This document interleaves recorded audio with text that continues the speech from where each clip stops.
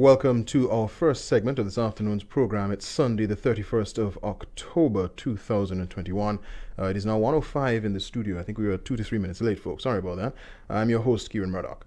Over the last week, Antiguans and Barbudans have been celebrating 40 years of independence and are doing so today. November the 1st is the day on which we mark independence. It is a hugely significant milestone and is rightly a time for jubilation and coming together. It is also a time for reflecting and analyzing what the last 40 years have yielded in terms of development. The development of our people through progressive thought, education, training, and social transformation. The development of our economy through domestic investment, the building of intergenerational business, specialization, and the capacity for upward mobility from the lower into the middle class. And of course, it is right that we reflect upon and analyze our political development. What has Antiguan and Barbudan democracy yielded its people after 40 years? Have we created a truly representative relationship between our elected officials and the constituents that they represent? Have we achieved an effective separation of powers by ensuring that we have a parliament capable of keeping the executive branch in check? Have we distanced our bureaucracy, our service commissions, and our police force from political loyalty and sympathies? Have we created a space where journalism and speech can thrive without the threat of political or governmental antagonism and even attack? Do we respect the right to vote and the act of voting, as opposed to perverting the act through bribery, inducements, and patronage? Have we created a system of courts whose actions and whose members are entirely above reproach? And lastly, have we held true to the rule of law? What is the rule of law? The rule of law is a principle of governance that all persons, institutions, and entities, public and private, including the state itself, are accountable to laws that are publicly promulgated, equally enforced, and independently adjudicated. In Antigua and Barbuda, in 2021, 40 years after independence has been achieved, can anyone listening to this program honestly say that in this country, all persons, institutions, and entities, public and private, including the state itself and its representatives, are accountable to the laws that are publicly promulgated, equally enforced, and independently adjudicated? This brings us to the topic of today's discussion, which in essence is about accountability and the rule of law when it comes to corruption. Political corruption, misbehavior in public office, and unethical conduct occur in every government on the face of the planet, on every continent, and amongst all cultures and peoples. It is perhaps the inevitable consequence of the human condition. Corruption has a destructive effect on the social, economic, and political development of a society.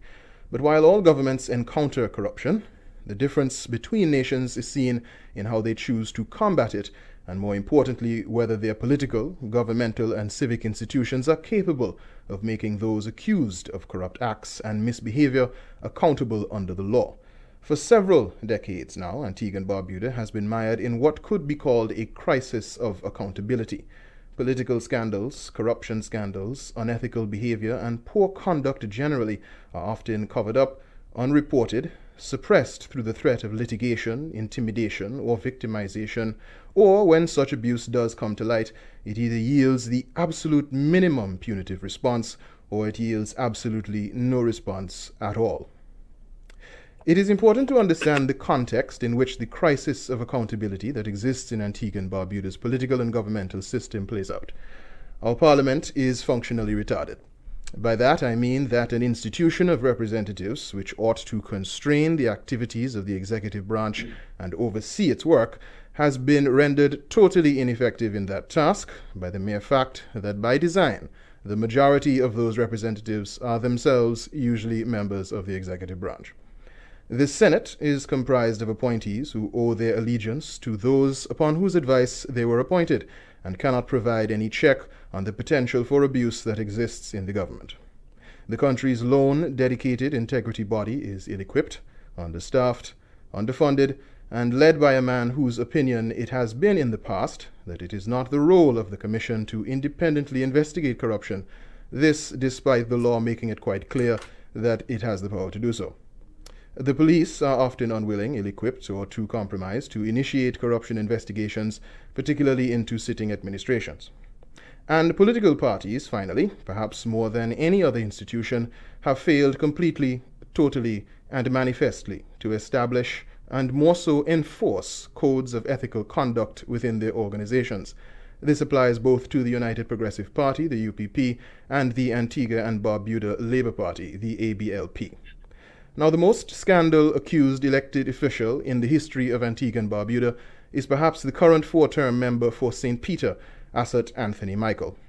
In Parliament 2 weeks ago, he criticized the abrasive way in which Prime Minister Gaston Brown has often responded to his critics, especially as it relates to government policies on COVID-19. All I'm saying, Mr. Speaker, there's a way to do things. There's a way to win people. There's a way to convince people you are the leader. You have to do it responsibly and at all times act with maturity. Don't lose your cool. Don't be like Asset Michael sometimes. Be the Prime Minister that the people of the country elected, no matter how they criticize you, no matter if they call you Antichrist, no matter all the words of defamation they may say about you. We're in a pandemic. You have to rise above that. That was the voice of MP Asset Michael. The Prime Minister responded to Michael's jab by rehashing one of the most infamous scandals in Antigua and Barbuda's history, which is the IHI scandal, which centered around the late financier Bruce Rappaport, but in which others, such as Asset Michael, were accused of being involved during the government of Lester Bird. Of course, he denied involvement many times. The scandal involved the inflation of debt service payments, which the government of Antigua and Barbuda owed to a Japanese company, IHI, for a desalination plant. Ultimately, $14 million disappeared into a network of offshore entities and accounts. Rappaport settled the claim against him by agreeing in 2009 to repay $12 million to the government of Antigua and Barbuda, and this is the Prime Minister rehashing that in response to Mr. Michael in Parliament 2 weeks ago. As I said in the crosstalk to a particular person who was like, Satan correcting sin, none of our funds are diverted into private pockets. We don't have no IHI scandal in this administration.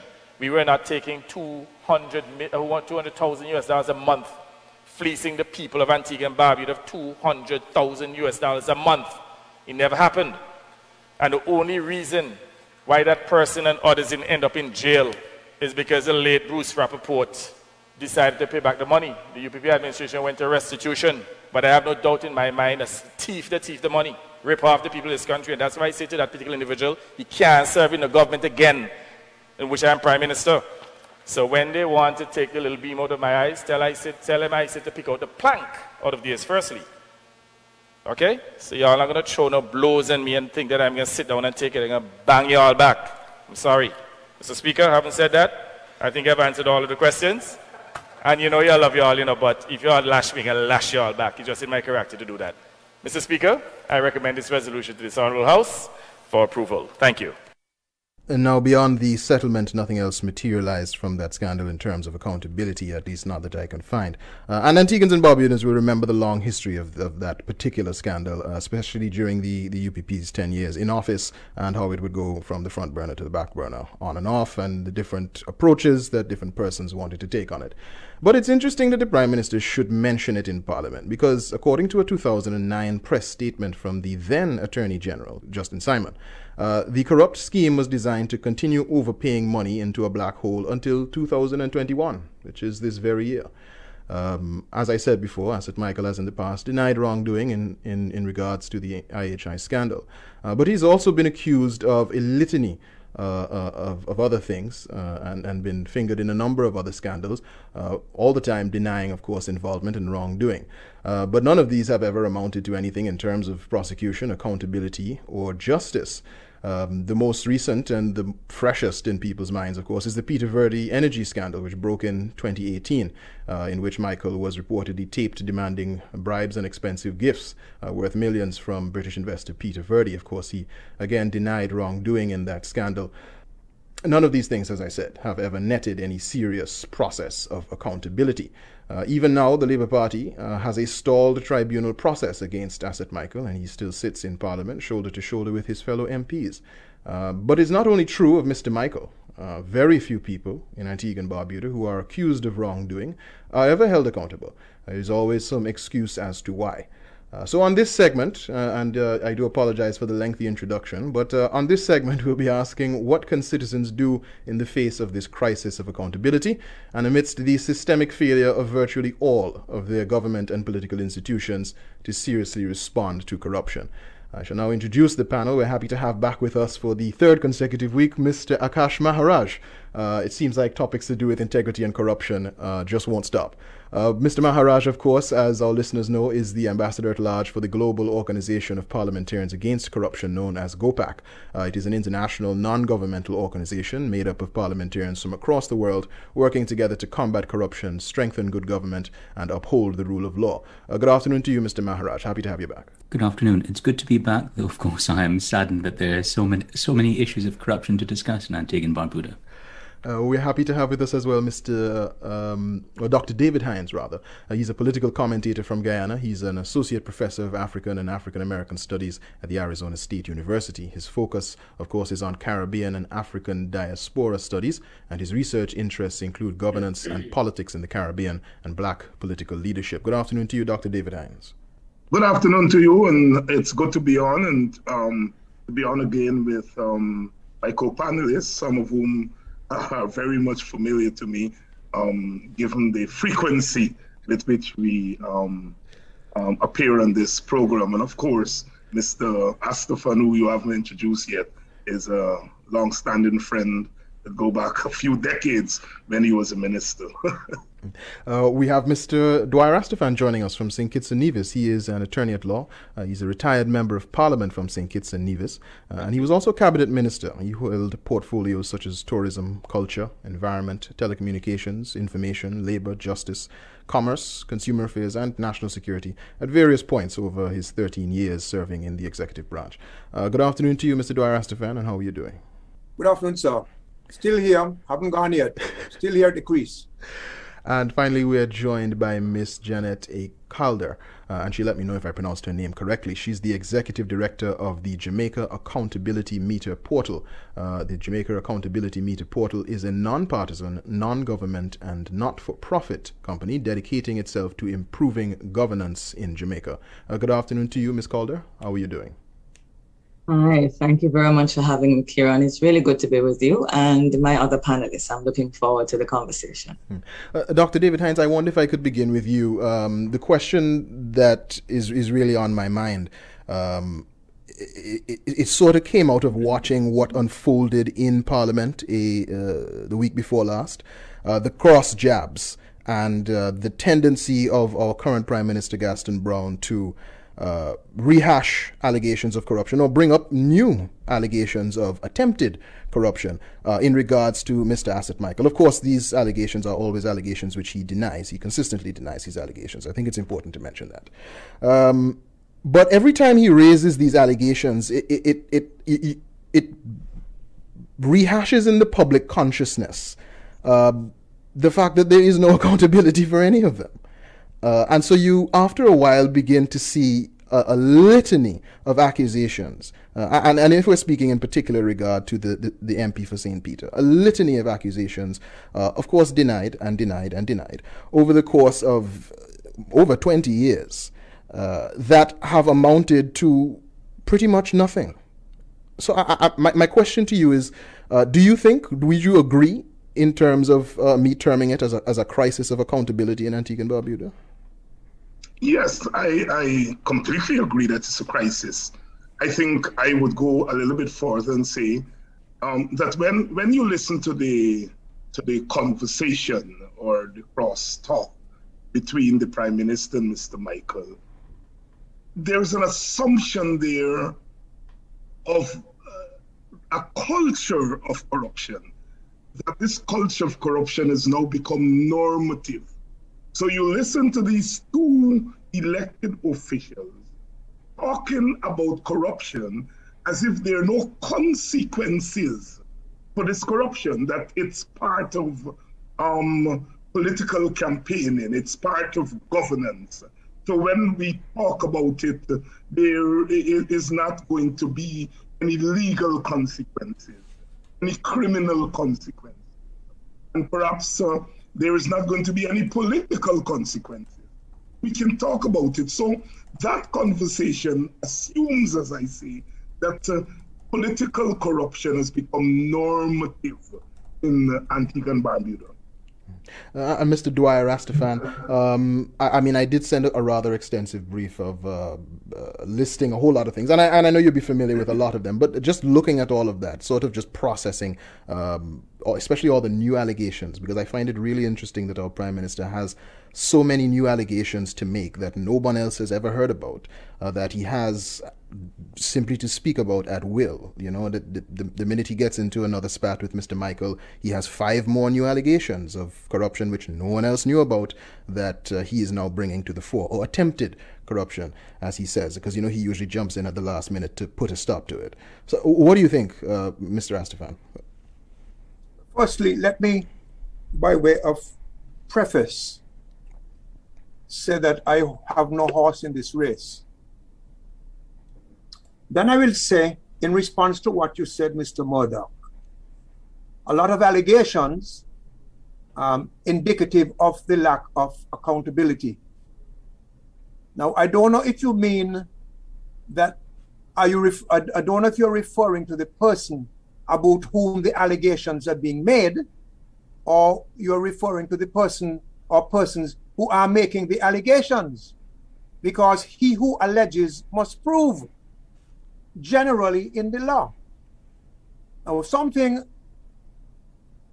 that is of concern to me is the question: if Mr. Michael is guilty of all of these things, or some of these things, which he's alleged to have done, some going back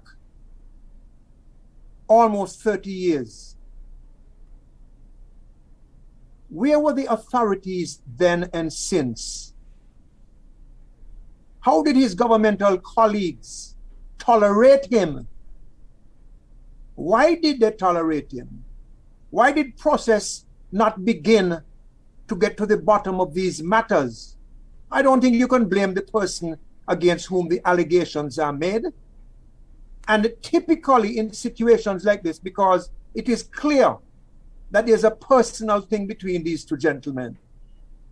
And those of us who know the history will know that Mr. Michael was very instrumental in Mr. Gaston Brown's accession to the leadership of the Labour Party and the Prime Ministership of Antigua and Barbuda. There is something deep and toxic festering between the two of them. And to me, it is unfortunate that the Prime Minister, and in Parliament and perhaps on his radio or wherever station, is bringing up things not just of the present and the past, and all of a sudden Mr. Michael is a pariah. This is somebody who has been close to the leadership of the Labour Party for nearly all of his life, if not all of his life, because I understand that his family were very close to the Labour Party, going back to his grandfather, who was also named Asset Michael. So, and when he says, the Prime Minister, about beaming eye and planking eye and so forth, let me put it in a nutshell for you, Mr. Murdoch.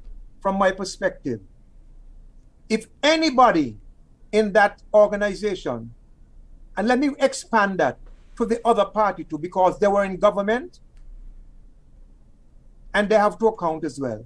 But if anybody in any one of those organizations is guilty of any wrongdoing, then he or she is not the only one. And that is what makes it systemic. And that is why it will never get anywhere under the present dispensation. A complete makeover is needed. And just to bring you comfort, if this does, Antigua and Barbuda is not the only place with that problem.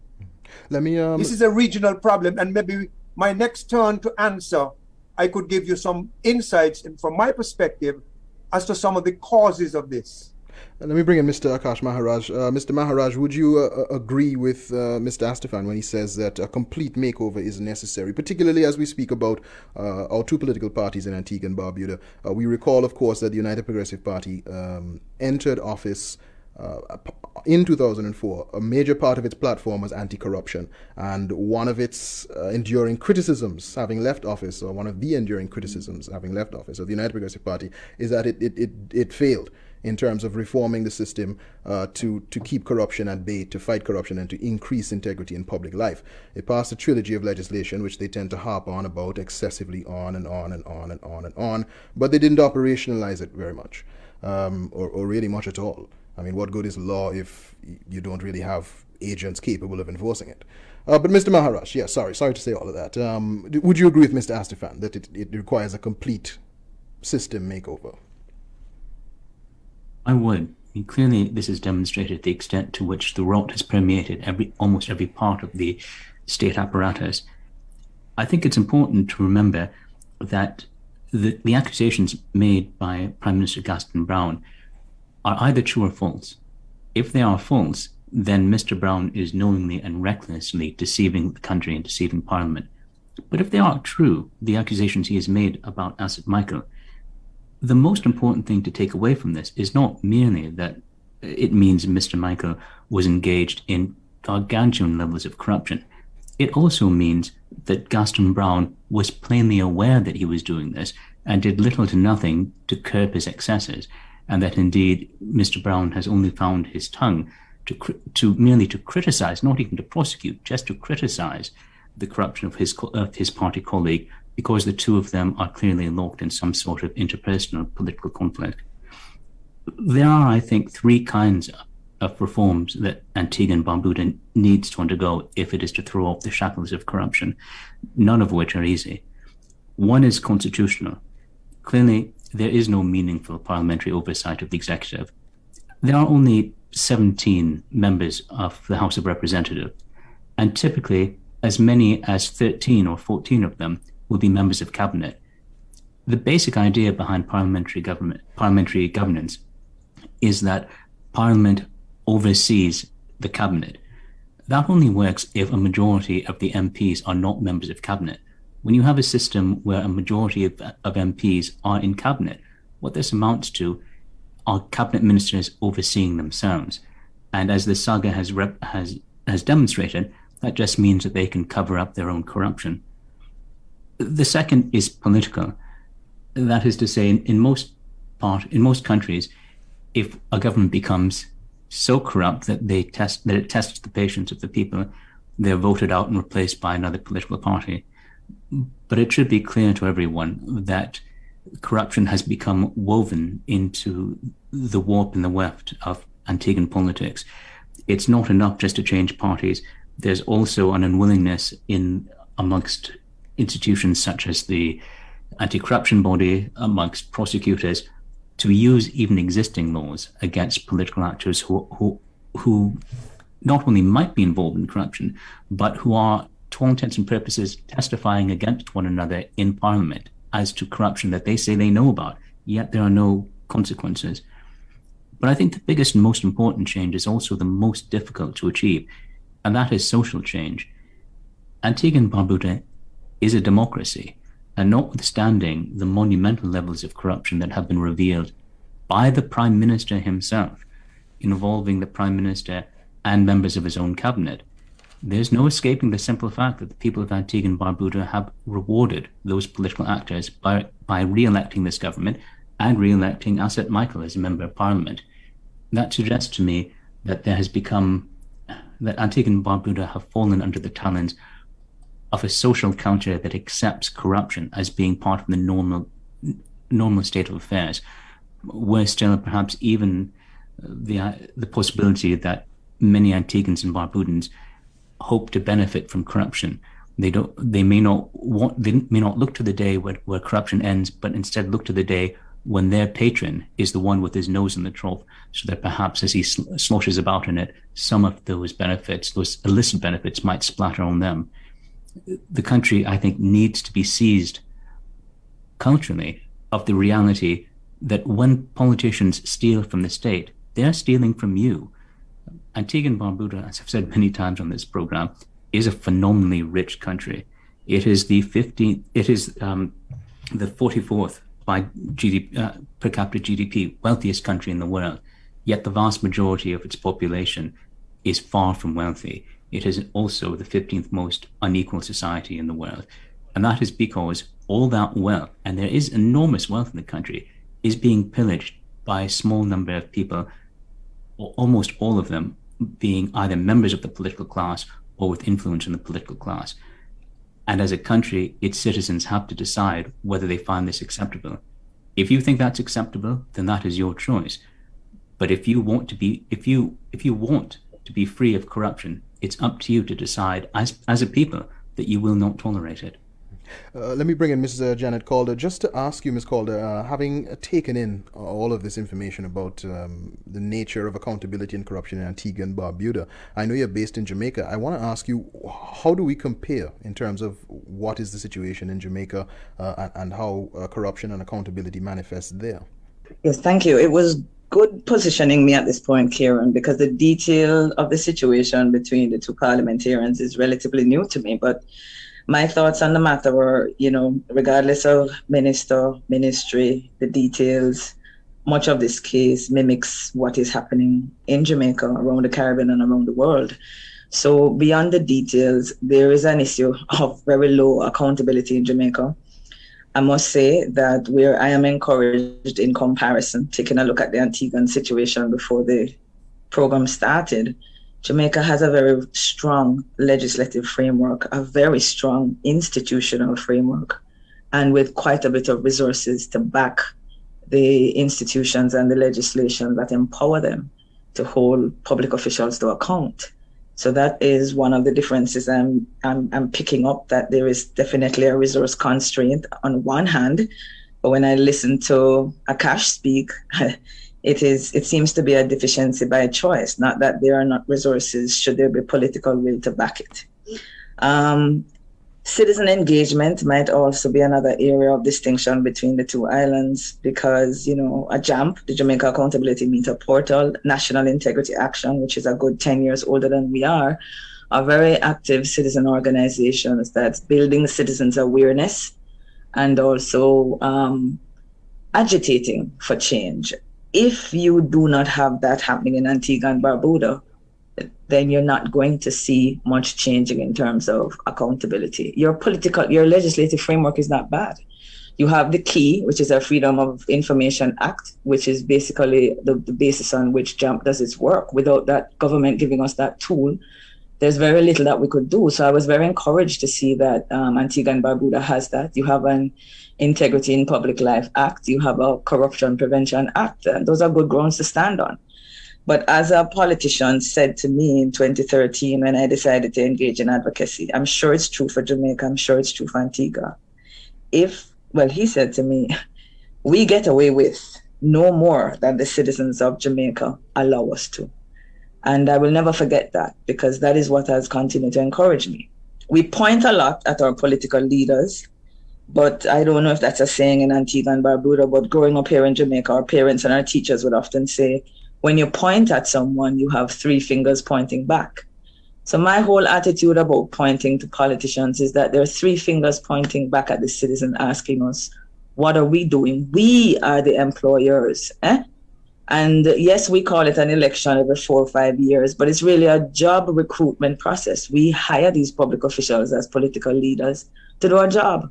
And so the same way in the private sector, if you find that your employees are not delivering, we have to find a way to hold them to account. So it comes back to citizen and it comes back to social change, tying right back into what Akash said a while ago. What is the limit to which Antiguans and Barbudans are prepared to put up with this? And if we don't communicate to our political leaders that there will be a political price, then we won't see change. Well, let me bring back in Dr. David Hines. Dr. Hines, I want to ask you, especially in the context of studying Caribbean politics, and I'll use something that Mr. Maharaj said when he spoke about the fact that you do have supporters, you do have constituents of politicians who are aware that their politicians have been accused of various things. But of course, because of the established systems of patronage which dominate the way in which the relationship between a constituent and an MP plays out, that constituent may be able to get things from their MP, from their minister, whether those things are in their area, whether those things are related to them personally, whether it's simply assistance or favor.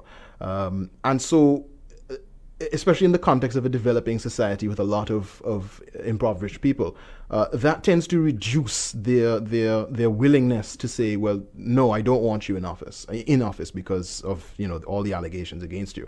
They in fact say, yes, I do want you in office because you seem to have the means to continue to patronize. How do we overcome that? I think that's is at the heart of the matter. Our Caribbean, our English-speaking Caribbean, central to our politics has been the politics of patronage, or what in academic circles they call clientelism. And that clientelism, of course, silences the supporters of the respective parties when it comes to holding them accountable. They're prepared to hold the other party accountable, but not their party. So to use your word, there's a crisis there of accountability. The party is not accountable to its own supporters. And because of the winner-take-all system, it's not accountable to the supporters of the opposition. So clientelism is at the center of the problem. And that comes down to the zero-sum politics. As I said just now, where supporters of one party are not prepared to hold their party accountable, and so people turn a blind eye. Then you have the question of fear of retaliation. So the public servants who are really supposed to run the government machinery and to have that eye on corruption, they do not, because they fear they're going to lose their job. There's going to be retaliation.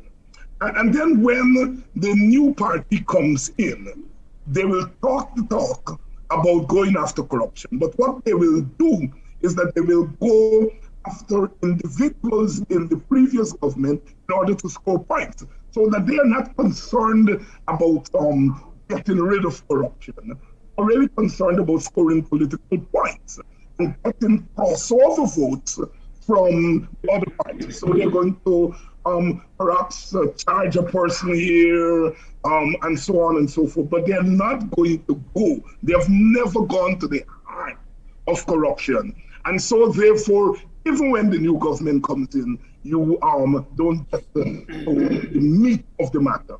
And a second important factor here is ideological. And you see, our islands, our countries in the Caribbean, dependent on foreign capital. Foreign capital, as we know, has now merged with rogue capital. And so when you depend on that, foreign rogue capital comes in. Embedded in that is bribery and kickbacks and so forth.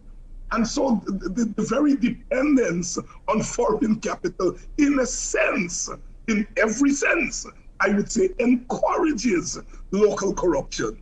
So when you take into consideration the clientelism and zero-sum politics on the one hand, and the baggage that international capital brings as far as corruption, you have that crisis of corruption that you are talking about, which, as I listen to my co-panelists here, has gone beyond crisis to already systemic problem. Because if your institutions are corrupt, and when you bring institutions together, they become the system. You then have systemic corruption that is embedded there, but it's embedded in people's consciousness, people's political consciousness. It becomes entangled with morality. Is corruption immoral? If it's I get some kickback from corruption, it puts food in my table, is it immoral? No, it's not immoral. It becomes moral. And so really you have this tremendous crisis in the society that institutions themselves have failed to deal with. And I hear us talk about institutions here, but I want to stress that in 2021, institutions of the English-speaking Caribbean, after 60 odd years of independence, have failed to deal with the question of corruption.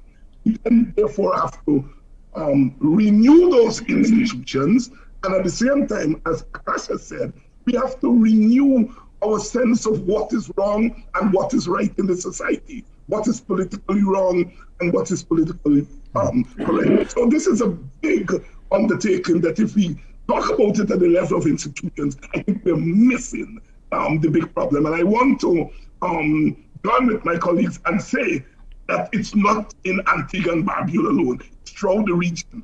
I come from a country called Guyana, that it has been there, and now with the big oil coming to Guyana, we have already seen signs of that problem getting into the skies. And Mr. Dwyer Rastafari, Dr. Hines, I would let you know that we heard what you were saying, but the connection was a little bit shaky, so the quality wasn't as best as it could be. I want to see if we could give you a call on the phone, perhaps. Are you near to your cell phone? Yes. We give you a call on the phone just for the next round to make sure we can hear you clearly, and we'll keep you muted on Zoom. Mr. Astafan, you had wanted to speak on the issue of this being a problem throughout the region. Well, beyond the region, but if I may respond quickly to something that Ms. Calder said, that we, the people, are the employers. The problem with that is, for one reason or other, we don't see ourselves as the employers. And if that perception were reversed, then I think the dynamic would be completely different. Yeah. What we see ourselves, what we have here, from my perspective, is a culture of dependency on politicians. The politician depends on you for the vote, and you depend on him or her for the 5 years between one vote and the next, either to get a job or to get a scholarship for your child, or to get a piece of land, or money to go to the dentist, or whatever the case may be. The politician capitalizes on that. If you superimpose on that the reality, which it is, because Mr. Maharaj refers to Antigua as the 44th richest country on the planet. But they still have not managed, and they're not alone, to provide their people with a steady and sustainable supply of energy and water. Two core needs in human development, whether economic or social. So clearly, there is a big gap between the statistic that shows a country of a certain level of wealth and the reality that exists on the ground. And that is because the relationship has been distorted. So we act as like we are mendicants going to the politicians, and we keep asking them for favors, and they keep capitalizing on it. What we need, when I said a wholesale change, Mr. Maharaj did refer to constitutional reform and political reform. I don't quite recall the third reform, which he Social he change. said. Social change, okay, fine. But all of those things are required, and it starts in the home. It starts in the home. Our school system, I don't know about Antigua or Jamaica, but they don't teach civics in the schools anymore. The spiritual upbringing of our children. We have transitioned from a place where we used to consider morality. We walk through the path of immorality, and now we live in the world of amorality. There are no values. Politics and elections are transactional, not transformative. We have been inundated with messaging and the culture coming from outside of instant gratification, greed, selfishness, superficiality, and everything, and I'm just generalizing, not absolutely, but everything is governed by that type of mindset, including the most critical process, which is electing a government to serve and guide the country. And this is what I meant. This, in our school system, you need to get teachers. Look, we don't need to reinvent the wheel. There are places like Singapore, Hong Kong, South Korea, Finland and so forth, about the education system. And I think we might have spoken about it before. Let we me, need a, go ahead, sir. Oh, sorry, no, I just wanted to, because we only have 15 minutes left. I wanted Go ahead, it's okay. To bring in Mr. Maharaj. Mr. Maharaj, I want to ask you, it's something that's well known throughout Antigua. It's something that, and I'll go back to, we're speaking generally, I'll go back to the specific case of Mr. Michael, also something that the Prime Minister has spoken about. But the fact that Mr. Michael is a very major philanthropist, many people will attest to the fact that he has contributed money to various charitable causes, and as well, he's well known as a major Labour Party donor, as well as, of course, being one of the ministers and MPs in the Labour Party for the longest while. But that capacity to put money into people's pockets and to put money into the party's pocket, many would argue, is primarily what has enjoined him to the party for so many years and to the public heart for so many years, despite all the various accusations which he has denied. I'm sure that's the case, and I'm sure that in the immediate term it wins over the loyalty of people who feel that they can see what their political patron is doing for them, and have little confidence that the political structure will do anything better for them. That is why I think that one of the keys to breaking the psychology of dependency, the idea of politicians as our masters and our patrons, is to realize that he is bribing his constituents with their own money. If you don't have to think about it very long to ask yourself, but where does that money? Yes. I think you should consider using the word alleged. Allegedly. Thank you. You say he's bribing his constituents. Thank you. Thank you. That's a good admonition. Yes. I will say generally across the world, this is a typical tactic that is used by politicians. They pick our pockets and then they throw some crumbs back at us and tell us that we should be grateful for those crumbs. People who generate their wealth through political corruption aren't generating new wealth. They are simply recycling the wealth within the society. They're hoarding a great deal of that wealth for themselves, and they are bribing us by throwing us a small amount of our own money back. To give you an analogy, if I were to break into your house and steal all of your furniture, but then come back later on and give you a chair, I don't think you'd feel grateful to me. You would recognize that I'm merely giving you back what was already your property, and I have made off with most of your property. The same thing happens under situations of political corruption. Populations are bribed with their own assets, and until people realize that, until they realize that they should not be grateful for the crumbs that they are receiving, they should be conscious of the fact that the loaves are being stolen by their political masters. That fiction will carry on. And I suppose ultimately, in any democracy, we get the government that we deserve. It's up to the people of Antigua and Barbuda to decide whether they deserve better than to be ruled by a political class who, in public, accuse one another from their own knowledge of being engaged in monumental acts of corruption. You mentioned at the opening of this program that this is the 40th anniversary of Antigua and Barbuda's independence. Like so many countries that have emerged from the British and French empires, Antigua and Barbuda is definitely independent, but it is not free. To too great an extent, the people, a country that was once colonized by Europeans who exploited its population to grow tobacco and sugar, is now effectively internally colonized by a political class that is no less keen to exploit the population for their own benefit. It's not enough to be independent. We have to be free. And the people of Antigua and Barbuda have the means to make themselves free. They have to show the same determination in throwing off the chains of corruption that they showed in throwing off the chains of formal colonization. And I will just say, just to follow up there, of course, Mr. Michael has maintained that his wealth is legitimate. I will just put that out there. He maintains his wealth is legitimate. Ms. Calder, I want to ask you, what is your reaction to the stance of our Prime Minister in terms of his public utterances, his accusations? Because, as I mentioned at the start of this program, for a little while now in Parliament during this spat with Mr. Michael. He will make an allegation against Mr. Michael saying the MP attempted to do X and I put a stop to it. But in so doing reveals that he would have maintained him as a member of his government despite those actions. I'm just curious for your feedback as to our Prime Minister and how his actions, what do his actions speak in terms of this entire affair?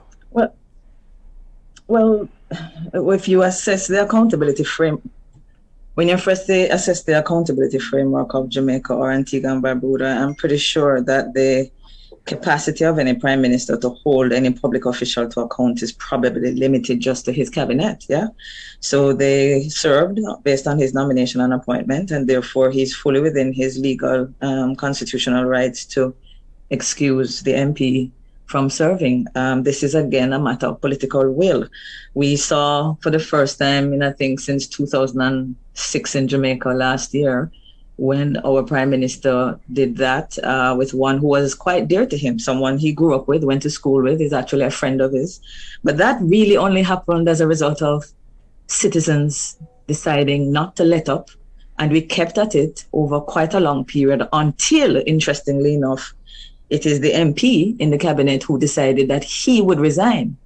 And then the next time, the following year, that we had another situation with the Minister of Education, we found that when an allegation was merely mounted, the Prime Minister, post haste, within 48 hours, asked the Minister of Education to resign. Now, notice the difference. The previous year, it took about maybe 18 weeks of nothing but constant pressure, articles in the paper, calling into the talk shows, you name it, social media, utilizing a technology that our grandfather didn't have when, as Akash said, they threw off the shackles of slavery or the colonial governance. And here we have it in Jamaica, due to public pressure, the Prime Minister bowing within 48 hours, 12 months later, when a similar scenario pops up. I think that is exactly what we're trying to say here. Until the citizens of the Caribbean, regardless of who is in our parliaments, recognize, or rather maybe until the media and civil society can help the citizens to make direct connections between the kinds of abuse that's taking place regarding the public purse, until we can make a direct connection to how it impacts the quality of our lives, then I don't know that citizens are going to get up and demand change. So I think it is for civil society. Mr. Astafan was correct. In the absence of civics, it's now for us to use our voice to make the dots, connect the dots between the quality of our lives and the choices our political leaders are making, apply the pressure. And I guarantee, we all know the quotation that says, never doubt that a small group of committed citizens can change the world. Indeed, it is the only thing that ever has. That remains true today. It's not going to be any kind of secret weapon outside of our engagement. Dr. David Hines, you're still with us on Zoom. I hope the connection is good and strong. We weren't able to hear you on the phone, but that doesn't matter. We were hearing you on Zoom. I want to ask you, just to pick up on what Ms. Calder has said, media and civil society in the Caribbean. Now, if we look at the case of Antigua and Barbuda, of course, in any society, these are very strong things in terms of holding public officials to account and putting pressure on officials to do what is right. But in Antigua and Barbuda, as an example, we have a situation in Antigua and Barbuda where political actors have for years attempted to maintain pretty large sway of control over the media, in terms of state media, in terms of having their own media houses. And we don't have a very wide array of independent private media. So that is a drawback. And then, of course, civil society and resources. I noted what Ms. Calder spoke about in terms of resources and civil society in Jamaica. Of course, they have the accountability meter and, of course, the National Integrity Action, private organizations that work to hold the government to account. We don't have such organizations in Antigua and Barbuda, and I'm sure there are other Caribbean islands that are similar in our tiny society. How then should we proceed with media that is dominated politically and inactive civil society? Well, the media can expose corruption, but in terms of dealing a decisive blow to corruption, it has to be done through advocacy and activism. And I think civil society, as my colleagues have said, has an important role to play. But civil society itself has to be more aggressive in dealing with this matter. Now, once it's around election time, you're not going to get any conversation about election, about corruption, because people are thinking about voting for one party or the other. And like I said, the supporters of one party will support an anti-corruption drive against the opposite party, not against their party. So you are not going to get any juice there. I think it is in between elections that you have to raise these issues and move very aggressively with it. Now, our institutions have failed us as far as corruption is concerned. People are fearful. People in the public service, they're fearful of holding officials accountable. They could lose their jobs, etc., etc. So this thing has to be politicized in between election, and we have to be aggressive about it. There has also, in the short term, there has to be some deterrence if we're going to deal with corruption. And in this instance, the police and the courts are very important. I think we have to target those institutions. We have to target the police and give the police the confidence that they can go after corruption and risk, losing their jobs and that kind of stuff. And charging people whenever there are allegations of corruption. And our judiciary also has to be very aggressive in this instance. So you have to have deterrence, and then you have to have renewal of the institutions. And you're only going to renew the institutions if you renew people who are going to man those institutions. So the question of whether corruption is moral or immoral comes into play. The churches and other such organizations have to play important roles. So I am arguing that this thing is not a single straightforward problem. It's multifaceted, and the entire society has to be engaged. Bayo mentioned education, and that is extremely important. Is our education an education for us to get jobs, or is it an education to equip us as human beings to serve our society? And if the latter is correct, it means, therefore, that the very education content, we often talk about the education system, the actual education content has to change. It has to undergo change, so that, and one doesn't have to say, I'm teaching a course on corruption. If you're teaching a course on literature, the book that you use is very important in terms of orienting the students about values that are important. So I would say at the level of our education, at the level of popular advocacy, and certainly at the level of those two institutions, the police and the courts. I think deterrence has to be like tomorrow. Mr. Asafan, we are drawing down to the end of this segment. We have just about 2 to 3 minutes left. I want to give the other three panelists a chance to give their final word. What would your final word be in terms of tackling systemic corruption in all our islands? Well, everything that everybody has said here, I think is relevant to the solution. We understand the problem. But I would appeal to individuals at this moment, given my departure. When you support corruption, and you do so by being taken care of by somebody, and let me tell you this, let me make some more enemies here. A lot of big business is just as culpable as our public sector decision makers, because they feed a lot of money into the corrupt system to sustain the status quo, which keeps the small man down. The small man has to understand that this is a dance that's going on between the big businessman to a large extent and the decision maker in the public sector. And he goes to the dance, maybe to sweep the floor after the dance, but he's not a dancer. What I'm appealing to our ordinary, and I don't like that word, but our ordinary folks, is to understand that in supporting or being indifferent to corruption is tantamount to celebrating your own degradation. And we can't have that, and you must not allow that. You need to stand up and change the system.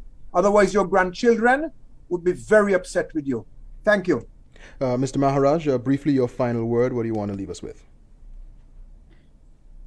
My final word would be to say to the people of Antigua and Barbuda that if you should bear in mind that when you are ruled by a corrupt political class and when they are stealing from your society, they're not just stealing from your neighbor, they're stealing from you. There are no circumstances where you as an ordinary person will be better off by being ruled by people who are pillaging you and your society. And while a free and independent media is a necessary condition to expose corruption, it is not sufficient to make you care about corruption. That is up to you. In the past, we had institutions like the church that molded public ethics and public values. I suspect that in Antigua and Barbuda, like in most Western societies, the impact of the church has diminished over time. That means that there's a role for civic society, not just the formal education system, but the informal education system. That is the way in which we interact with one another, to take up that role of molding public values in the image of a society that would make us proud rather than ashamed. This is the 40th anniversary of Antigua and Barbuda's independence. A previous generation of people, of activists, made the country free, made the country independent. It's up to this generation of Antiguans and Barbudans to make the country free. And if you don't do so, history will judge you harshly. It will judge you like the people who collaborated with the slave drivers prior to independence, who collaborated with people who, while literally enslaving the population, told them to their face that slavery was good for them. Slavery is not good for anyone, and corruption is not good for anyone other than the corrupt. And Ms. Calder, your final word for this segment, what would you leave us with? I would just leave the listeners with the two quotations that inspired me to get involved and to agitate and to become an activist. It's one from Frederick Douglass that said, "The limits of tyrants are prescribed by the endurance of those whom they oppress." And one of my own favorites is, "Cowardice, like courage, is contagious." Yeah, they both are equally contagious. So by what we say and do, we can spread darkness just as readily as we spread light. Change is really waiting on the citizens of Antigua and Barbuda more than it is waiting on political leaders to get up and do something. I believe it's going to happen. I'm looking forward to it. Yeah, looking forward to it. With that, we're going to have to end this segment here. I want to say thank you to all of our guests. We were joined, of course, by Mr. Akash Maharaj. He's he's Ambassador at Large, for the Global Organization of Parliamentarians Against Corruption, known as GOPAC. Dr. David Hines joined us as well, political commentator from Guyana, Associate Professor of African and African American Studies at the Arizona State University. Mr. Dwyer Astafan joined us. He's an attorney, a retired MP from St. Kitts and Nevis, also served 13 years as a member of the cabinet. And of course, Ms. Janet Calder, Executive Director of the Jamaica Accountability Meter Portal, which is a non-partisan, non-government company dedicated to good governance and improved governance in Jamaica. Thanks to all four of you for joining us this afternoon. It was a real pleasure. Thank you, Kieran. Thank you. Thank you.